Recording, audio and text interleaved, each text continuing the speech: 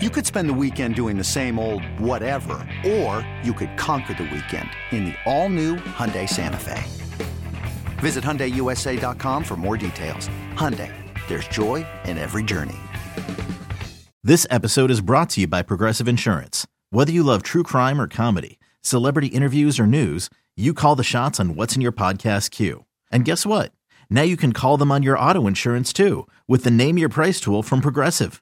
It works just the way it sounds. You tell Progressive how much you want to pay for car insurance, and they'll show you coverage options that fit your budget. Get your quote today at Progressive.com to join the over 28 million drivers who trust Progressive.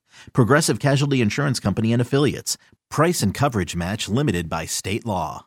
A tweet that is just a little bit, I don't know, I think it's about a little older than a day or so, Mike, from @ProFootballTalk.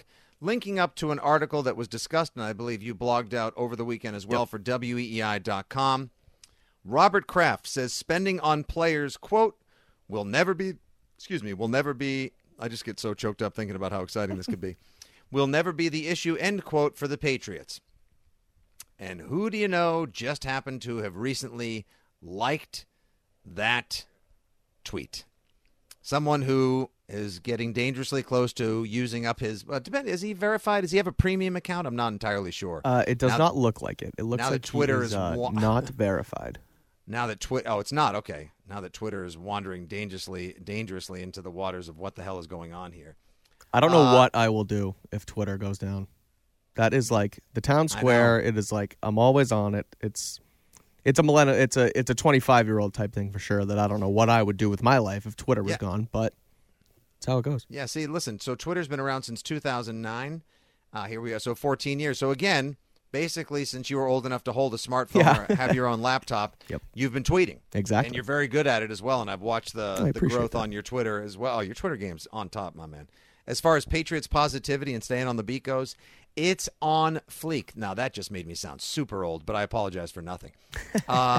Anyway, guess who liked that tweet? None other than former Minnesota Vikings running back and current free agent Dalvin Cook. This represents the second time the guy has taken to the social medias to basically just let the Patriots know, hello,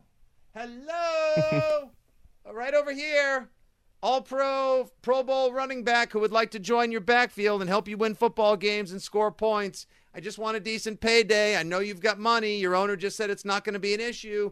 Hello, Mike.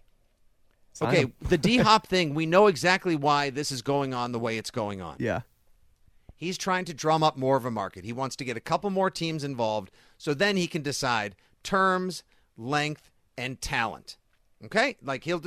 If Kansas City can enter the equation, that would probably be his preferred destination because they tried to engineer a trade that ultimately blew up. Right.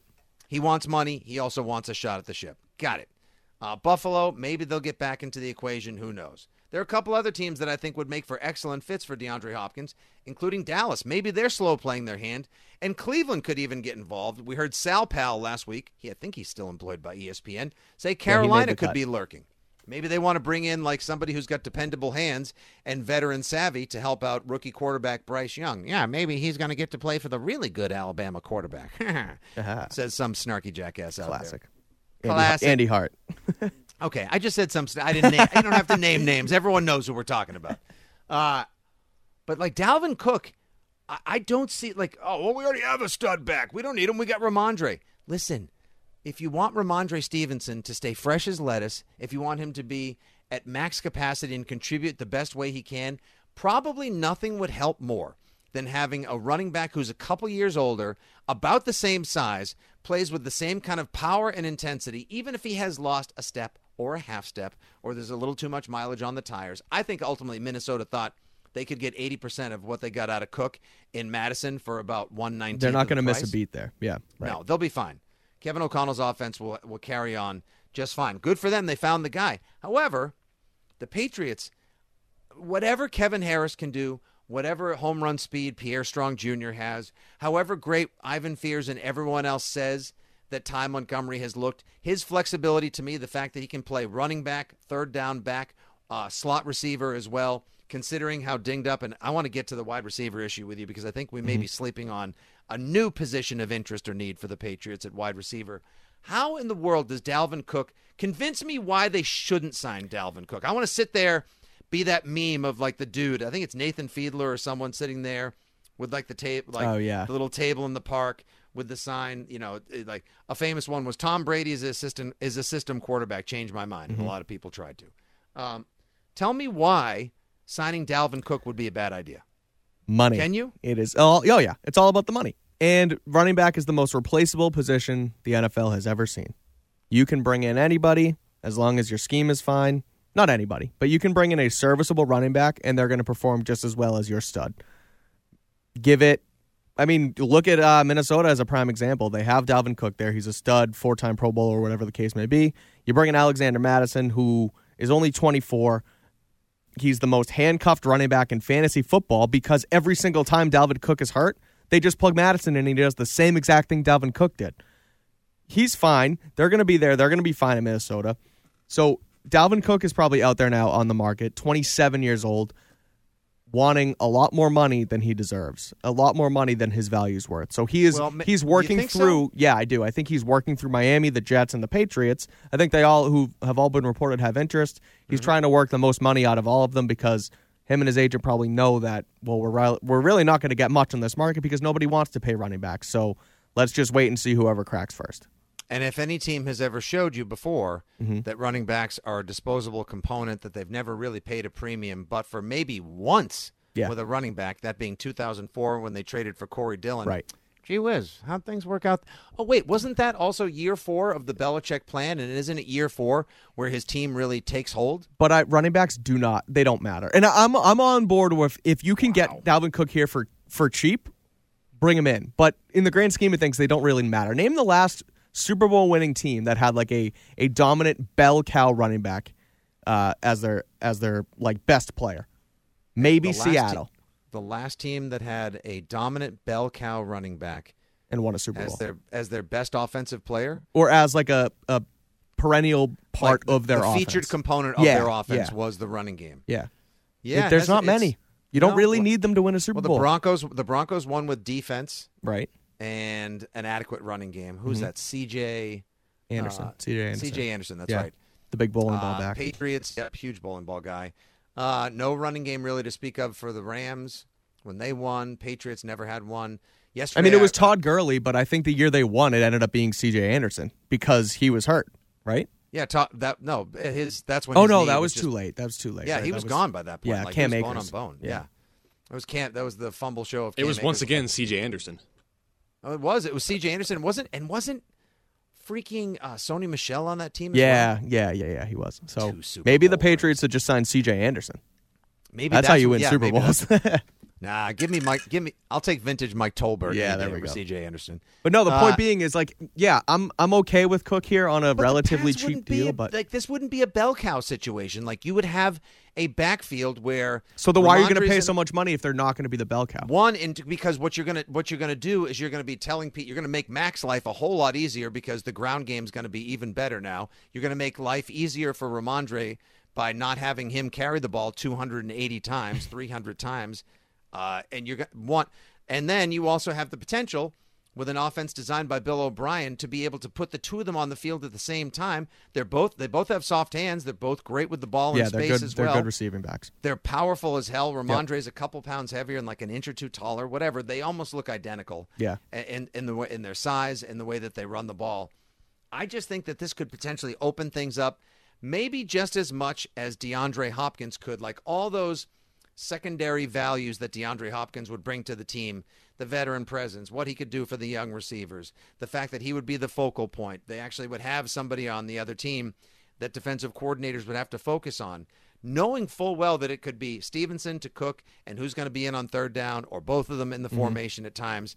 Even with the questions on the offensive line and at tackle especially, Mike, I just feel like this is something that they should prioritize. If somebody of his talent who has as much left to give as he does is basically begging the team to enter the chat and throw a couple bucks his way, do it. If they're not gonna get Hopkins, then fine. You have some money to use. You have some money to burn. Use it on Dalvin Cook. But if you're deciding between Hopkins and Cook and they're both going to want to come here, you take Hopkins all day. I would much rather have Hopkins as my top receiver, and then your running back room is Stevenson, Pierre Strong, and Kevin Harris, rather than have Ramondre and Cook in the backfield with the newly signed Devontae Parker and Kendrick Bourne and Juju Smith-Schuster. Like I'd rather bring in Hopkins on the deal than Cook, 100%. I think that's not even a question. Okay, so where are you right now? What do you think the re-signings or the extensions rather of Devontae Parker and Juwan Bentley meant last week in terms of cap flexibility, money to spend?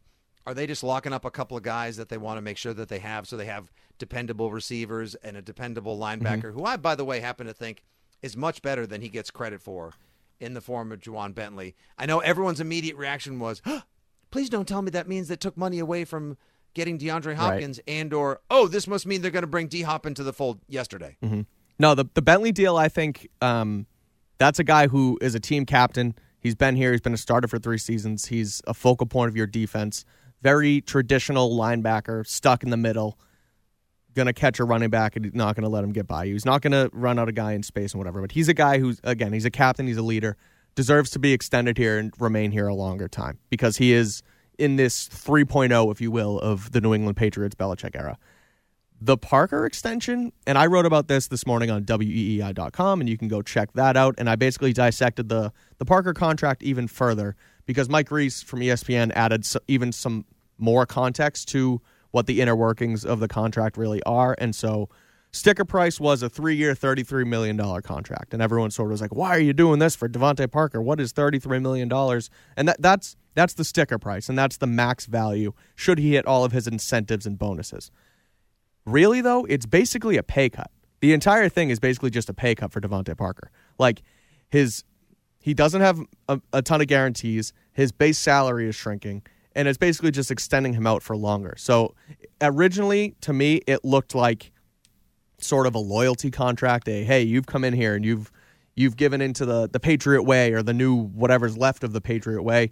Here's a couple bucks, but there's not even guarantees. I think what it did was extended him and kept him on the roster, quote unquote, for longer, shrinking his salary cap number so that he's not a enticing cut option should they bring in DeAndre Hopkins. He makes less money now, so he's just going to stick around, maybe fly under the radar, make his money. Even if he gets hurt, he'll still make some cash instead of them being able to cut bait with him as soon as Hopkins comes in the fold. So it kind of looks like I thought that they were going to give him upfront money, spread out some guarantees across the salary, make him happy. But really, it doesn't really look like there's much money involved. I think it's just going to keep him around here longer. And again, they won't have to cut bait if they bring in Hopkins. Yeah, I mean, the name that immediately came to mind for everybody if DeAndre Hopkins made his way to the Patriots was Devontae Parker. Like, obviously he's going to be the odd man out. There's no reason with the potential depth issues the Patriots may be facing now, Mike, at wide receiver, if DeAndre Hopkins were to come to town, no matter what sort of positional redundancy Parker or Bill O'Brien or you or me or any Pats fan may feel that they have, that they would want to or need to get rid of him now because, and this is sort of what I wanted to get into here, Juju Smith-Schuster is dealing with a knee thing, right? Yeah. And this seems, I wonder exactly how much the Patriots knew about it. Seems he aggravated it last December, I want to say, and it nagged him through the postseason. He played through it. Maybe this is sort of prehabbing what they're doing now, trying to get ahead of it so that it doesn't nag him in season and taking some miles off of him now. He doesn't need to get out there for OTAs and for minicamp as badly as he'll need to be a part of proper training camp as well. But that's a little bit of a concern. And then my other least favorite expression now these days, soft tissue injury. Yeah. Is the Tyquan Thornton era only going to be remembered not just for drafting the wrong guy? I was a George I didn't Pickens realize guy. you were such a Taekwon Thornton hater. I heard you Not guys a hater. yesterday I just driving like home George- from New Hampshire, and I was like, wow, Fitzy does not like Taekwon Thornton. I might meet the guy and be the biggest fan in the world, but when I see world-class speed, tiny wrists, and durability issues, I don't care how dynamic he is in space when he gets into open field or how he can stretch the field. Dude's got to stay on the field in the first place. George Pickens, he looked like an absolute stud. Of course, he gets drafted last year by the team that can do no wrong and never misses. Their track record on receivers is insane. I don't get it. I do not understand how Pittsburgh never whiffs on a receiver. And the jury is not out on Tyquan Thornton. No, it's only year 2. This may be something that people hear way too often from Pats fans. You got 6 Super Bowls, shut up, whatever. They'll figure it out.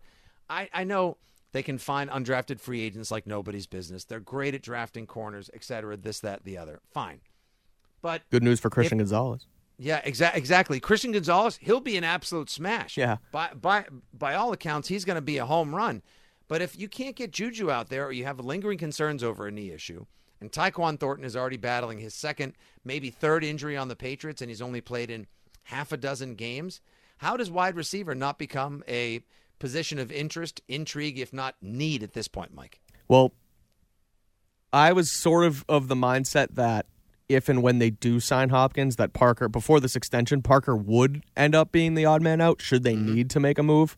Now I think Hopkins becomes more of an insurance policy than he is like a bring in a guy and then replace him with somebody. I think you just add him to a room because, like you said, Juju's injured, Tyquan's injured, Devontae Parker, a perennial injured reserve slash yeah, he's played one guy. single full season. Yeah, one. right. And he was pretty damn good for the Dolphins. I think he had like 1,200 yards and 8 touch, whatever. But you got to stay on the field. You got to stay healthy. So, I mean, if you can get a bunch of guys in here who are all kind of hurt guys, I guess, but if you get them all on the injury-prone guys. Yeah, you get them all on the right schedule, then you can just mix and match them and you get yourself through the season. But you're right. I mean, the fact that they didn't, or so it seems like they weren't really prepared for this Juju Smith-Schuster injury. I mean, again, they might have known it, and they're doing, like you said, the prehab and getting him ready for the season, that whole thing. But no, it's tough. It doesn't look like. I mean, the health thing with all 2 and 3, I guess now with Parker of those guys is definitely a concern. Which is why if you bring in Hopkins,